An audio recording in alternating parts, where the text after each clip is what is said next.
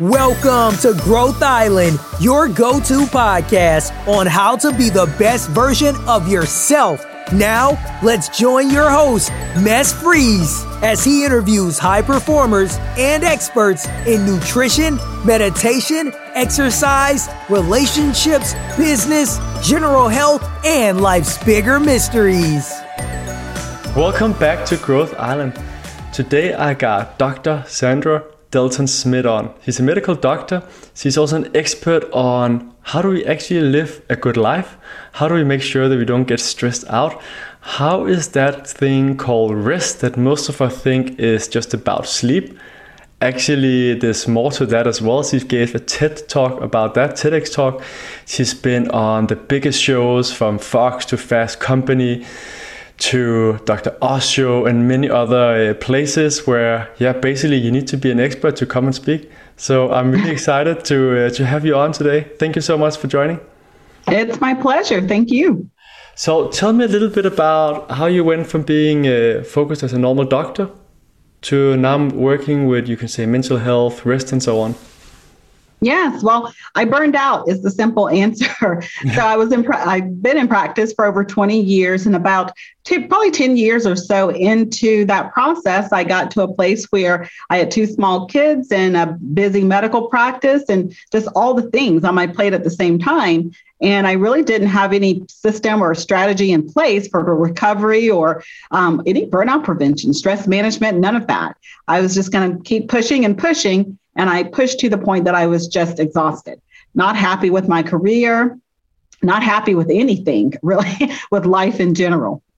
Well, that's the pain from experiencing yourself is often the best outlet for getting someone moving.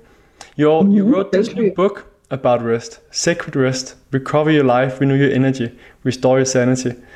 What's that about? I'm guessing that's from some of these experiences and what you've been doing the last many years. Yes. So after that episode of burnout, when I really got truthful with myself about where I was at, I started this process of looking at how do I recover my life? Because I realized if I had done certain things to get to that place, that I could also make other choices that would move me in the direction I wanted to go. So I started looking at why am I so tired all the time? And what can I do about it? And really, the initial thought process of that is, okay, if you're tired, you must just need more sleep. And so that's where I started. I started with, let me just try to get those required 7, 8, 9 hours of sleep. But I was getting that. I made a concerted effort to get specifically 8 hours of sleep every night. And for someone who was only getting 5, that was a miracle. And I was still waking up exhausted. And it's a really desperate place when you think you have the solution. Then you do it and it's not working. And so that's when it started to dawn on me, okay, if sleep is not solving this and I feel like I'm getting plenty of sleep, then there's something else that's exhausted and I need to figure out what that is. And so that led to the research that led to the 7 types of rest that show up in my book, Sacred Rest. Fantastic. What are those 7? So I've seen your TED Talk. Really interesting in looking at recovery in different ways. So from where I'm coming from, it's mostly been looking at sleep, food, movement, the mental part, and some of it goes into your framework, but you put it up in a different way that I found quite insightful. Yeah, so the 7 types, I'll just name them and then we can dive into whichever you'd like to. So they include physical, mental, spiritual, social, emotional, and creative. And physical is the one that has different dimensions to it. It has a passive component that includes things like sleeping and napping, what I call the cessation activities where you stop everything. But physical rest also has an active component that includes things, as you mentioned, like movement, leisure walking, massage therapy, stretching, foam rollers, all of those things that improve the circulation and the lymphatics and include really your muscle flexibility. Those actually help the body heal and restore as well. So we can't just put it all on sleep because then you're really missing out on these other components of rest that are available to us. That makes sense. That resonated a lot, at least with my own experience as well, being that, and also like sleep matters a lot, exercise, but it's not going all in all the time. Like going all in on, I'm doing the primal health coach right now with Mark Sisson, where he talks like that's actually a problem in our society, that too many people are chronic fatigue or chronic exercises, so that the cortisol levels are constantly so high instead of having a few days a week. And then, as you're saying, stretching, walking, and so on. Yeah, my husband's an ultra marathoner, so he's the type that likes to do the 50 milers and the 100 milers, and which to me is crazy. I'm excited when I finish a half marathon at 13 miles, but he really is into these kind of extreme sports and now working on triathlons. And he's one of the people that kind of gave me a lot of feedback when I was looking in the early stages of this research, because for him to be able to actually stay at that level of performance, if he doesn't take the rest days, which he didn't want to, as you can imagine, most athletes are like, let me just keep running. He didn't want to take those breaks, but it was breaking his body down. He really could not get stronger, because the strengthening, that resilience, only comes when you rest. You actually have to stop for a muscle to grow, to rebuild. If you keep breaking it down, you're just going to get weaker, actually. Yeah, it's really that balance that we hear about everything. What about breath work? Is that part of the physical as well? Breath work, actually, I include that over into mental rest. Just to give an example, sometimes people will send me an email and say, hey, my husband or whoever's not resting, he goes out and does this jog, and how can that be rest? Well, you have to take a look at what that person is actually resting in that moment. Physically, their body's not resting if they are in a full-on jog. But for a lot of people, if they struggle with mental rest, then things like jogging or running actually make them concentrate more on their breathing and their cadence. And so their mind actually focuses in very tightly on a specific activity. And when it does that, it clears out some of that other mental regurgitation that we do. And so for me, breath work has a big part in mental rest. So you're physically using your body, but what happens is you're focusing your concentration, and it keeps you from having those ruminating thoughts or kind of that regurgitation of information in the headspace. Makes sense. And breath work, is there any specific ways like box breathing, Wim Hof breathing, or others that you found to be specifically helpful or advise people to do? It really just depends on the person and their goal. For a lot of people, breath work is calming. And so because of that calming aspect of it, it's a matter of seeing what feels comfortable for you.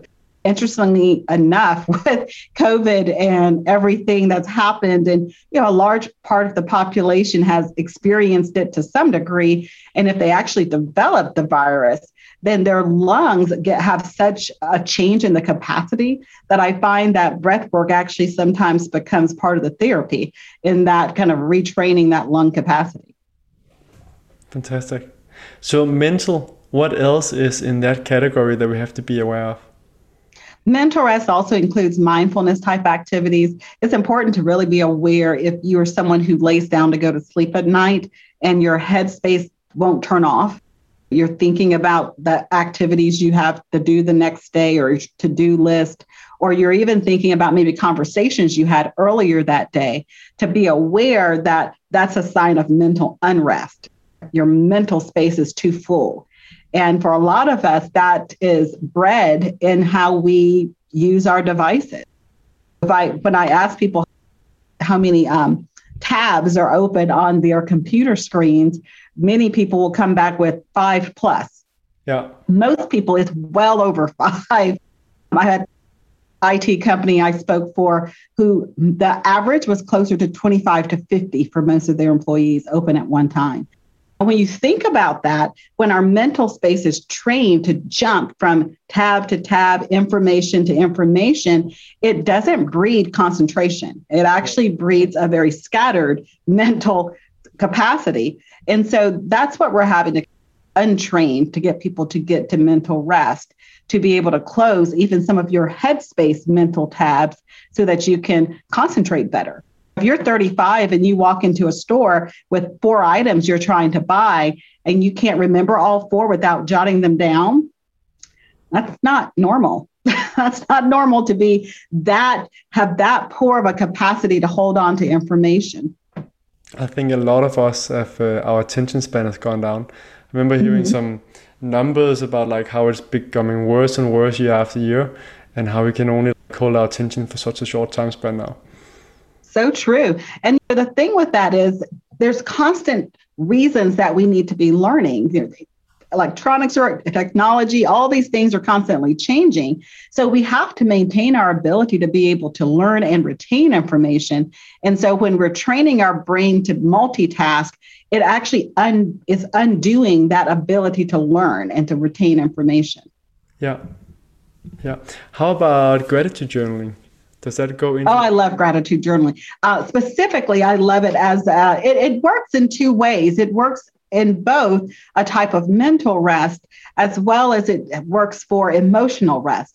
Emotional rest is when you feel the freedom to express what you're feeling in whatever way you want to do that. It can be verbally with a therapist or a counselor or a friend, or it can be written. And so journaling plays into that part of it where you're writing down those emotions and being very authentic. And so with gratitude journaling, I like that because sometimes what I find is people, they aren't expressing the bad, but they're also not expressing the good. And I think it's important to reflect on both. So you would actually do more journaling instead of only gratitude journaling? Yes. So it depends on the person. If you're someone who, let's say you live alone and there's few people in your circle that you feel open with sharing kind of your deepest feelings, then being able to journal that sometimes can be very releasing. One of the tactics we use for mental rest is something called brain dumping. And so typically when people hear that, they think, oh, I have this to-do list or brainstorm idea that hit my head, so I need to dump that onto a piece of paper. But brain dumping also works if you're having ruminating thoughts about something. Let's say you have an argument with your boss at work, and something about that argument is staying in your psyche. So you're trying to go to sleep, but you're thinking about everything they said and how you said it and how you wish you said it different and all that conversation. Well, what you can do is, rather than keeping all of that in your headspace, which is going to keep you from sleeping, is actually jot down not what the conversation was, but how the conversation made you feel. What did it awaken in you? Did it make you feel like you were not adequate? Did it make you feel like you were a loser? What was it that it made you feel that now has you unable to let it go? And so by jotting that down, it allows you to get it out there so that you can at least process it and move from it. Interesting. But I definitely find journaling powerful myself. I do the gratitude journal every night. If I write it down on my phone, I've been doing that since 2013. Or I share it with my girlfriend before we go to bed. We share things that we are grateful for. Yeah. So I think that leads to you have something called social as well. Social rest is the rest we experience when we're around people that we enjoy. Life-giving type people. And so it's important to just recognize that people are either pulling negative from our social energy or they're positively pouring back into it. And so the majority of the people in our lives, the ones that we love, our families, our kids, our spouses, our parents, coworkers, even clients, all of those people are needing things from us. So they are negatively pulling from your social energy. Doesn't mean that they're negative people. It's just the nature of the relationship. And so it's important that adults understand the importance of adult friends and having people in your life who really don't need anything from you. You just enjoy hanging out with them. You enjoy their company. You enjoy their presence. And that there's energy that's actually restored to us when we have those types of relationships. Now, you can experience social rest from your kids and your spouse and these other people, but usually that's very intentional. I always love for couples when we're thinking about social rest to find some time that they're actually face-to-face with each other. A lot of the studies we looked at showed that most couples are only eye to eye with each other when they're arguing. So they fall in love eye to eye. You're looking into each other's eyes across the table. You fall in love, you get married, then you have kids and jobs and all the things. And then you're more eye to screen and eye to other people. And the only time couples were eye to eye after they got married was when they were arguing. So when they're fighting with each other, they're in each other's space, but otherwise they're not. And so that's something we're always trying to make sure that couples are aware of, that you can experience social rest with your spouse or your significant other, but you have to be intentional about that, to turn away from the screens and actually look at each other and have conversations where you're looking into each other's eyes, because there is a connectivity and there's a power and presence that helps feed that social rest. That sounds very powerful. And I wouldn't be surprised about that that's actually the case, that people don't look in the eyes any longer. So that I guess is also a good explanation for why relationships are not going that well. Yeah, and it's funny because every time I'm in a restaurant, I always look around to see how people are engaging. And oftentimes when you see these older couples with the gray hair and the canes and all of that, when they're sitting at dinner, they're like into each other. They are like leaning in and they're looking at each other. You even see them holding hands sometimes. And you see these younger couples and everybody's down in their devices. Everybody has their iPhone or Android or whatever it is out, and their eyes are straight down into whatever that is. And that's not healthy social rest, and it doesn't foster good relationships. No, that makes a lot of sense. I think we have time for one more, because I know you have a busy schedule, but I think your assistant to commit a few more minutes. So what's the last one that we can get in? Well, I would probably say, there's two I would probably hit on that are big for most people. One would be sensory rest. Sensory rest is just downgrading some of the sensory input. Being aware, we talked about it a little bit, the devices, how much time we spend on them. And then honestly, being aware of how the sensory input is around your environment. So are you around a lot of bright lights? Are there a lot of sounds in the background of wherever you work? Are you having to do a lot of time online? Being aware of that and then trying to downgrade as much of that as possible, even if that means turning off some of your notifications on your devices and doing what we call time blocking, so that you're not looking at social media every time the app sends you a notification. You've time blocked it, and maybe a couple of times a day, you purposefully choose to go into the social media app or email or whatever it is to prevent your mind and your senses from being bombarded with all of the notifications and those dings and bings that come on your devices. And then the last would be creative rest. And that's the rest we experience when we allow ourselves to appreciate beauty in whatever form. So that could be natural beauty like the mountains or the oceans, or it could be man-made beauty like art or music or dance or theater. But we all need a creative influx. And so sometimes people will say, well, I'm not a creative, I'm not an artist or musician, so that doesn't apply to me. But if you're someone who is innovative, having to think outside of the box, if you're having to solve problems, all of those are creative processes. And so there's a large number of people who are using a lot of creative energy in their day, and they're going to bed 8 hours, but they're still tired. And the reason being is that they're not actually pouring back into that creative rest deficit. That is something I will focus more on trying.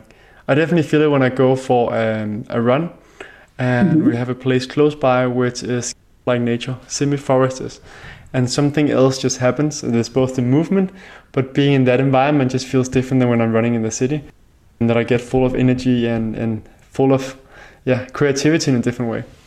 Yeah, and that's a great example of how the rest can merge together, because you mentioned running. Running in itself is work. There's nothing relaxing necessarily about running. Running is work, but mentally, your mind is probably clearing because of the breath work and concentrating on the cadence. And then depending on the environment, you are, in addition, getting that creative rest. And if you're doing it with friends, you might be getting some social rest at the same time.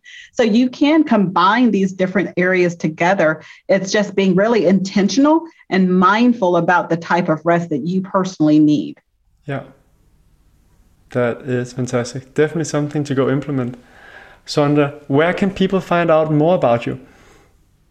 My main website is at ichoosemybestlife.com. That's where they can learn about the book Sacred Rest. And I welcome everybody to do the free assessment at restquiz.com. It lets them determine which of the 7 types of rest they're most efficient in. You actually get a score so you can see where you rank in all of the different 7. And I always tell people, don't get worried if all of your numbers are high, just pick one. Because typically, if you're tired, if you can focus on just one of the 7 types of rest, start getting that area restored, then you start feeling better and can then add on another restorative activity. Incredible. I will make sure to link to that, and I will link to your social media as well. I know you have an Instagram that I've at least been seeing some stuff from. So people can find you. That's going to be in the show notes. I always end up asking if you had to give 1 to 3 final advice to the listeners on how to live a happy, healthy, and meaningful life. I think you alluded to several things, and it could be a sum up of that as well. Yeah. So the first thing would be to understand that rest is as important as the work. I think we put a lot of focus on checking off our to-do list and meeting our goals. And because we omit rest, we actually get to a place of burnout. So that would be number 1. Number 2 is whenever you feel tired, identify what kind of tired you are. Because unless you can identify the area of the rest deficit, you could end up getting rest in an area where it's not really the problem. And then the third thing is to what I call choose your best life. Make choices that actually align with your priorities and what you want to see. And so we have to get comfortable with our yeses as well as comfortable with using our nos. Fantastic. That's one of the things when I was researching you as well that I saw a nice good talk about learning to say no and how that's so important. I think that is something way too many of us haven't learned, and I still have a hard time, even though I see a good pep talk about it and I read about it many times, but it's so powerful. Yes, I think it's important to understand that whenever we give a yes out of either shame or fear or obligation, that should actually be a no. Yeah, I think that's a good ending. Thank you so much for coming on the show and sharing with me and the listeners. I know people are definitely going to benefit from this episode. Thank you so much. It's been my pleasure. Thanks for listening to this episode of Growth Island. Be sure to subscribe for more episodes on how to be the best version of yourself. And if you found this show helpful, then please leave us a review so more people will learn about the podcast, or share with a friend who can benefit from it too. Thank you again and have a wonderful day.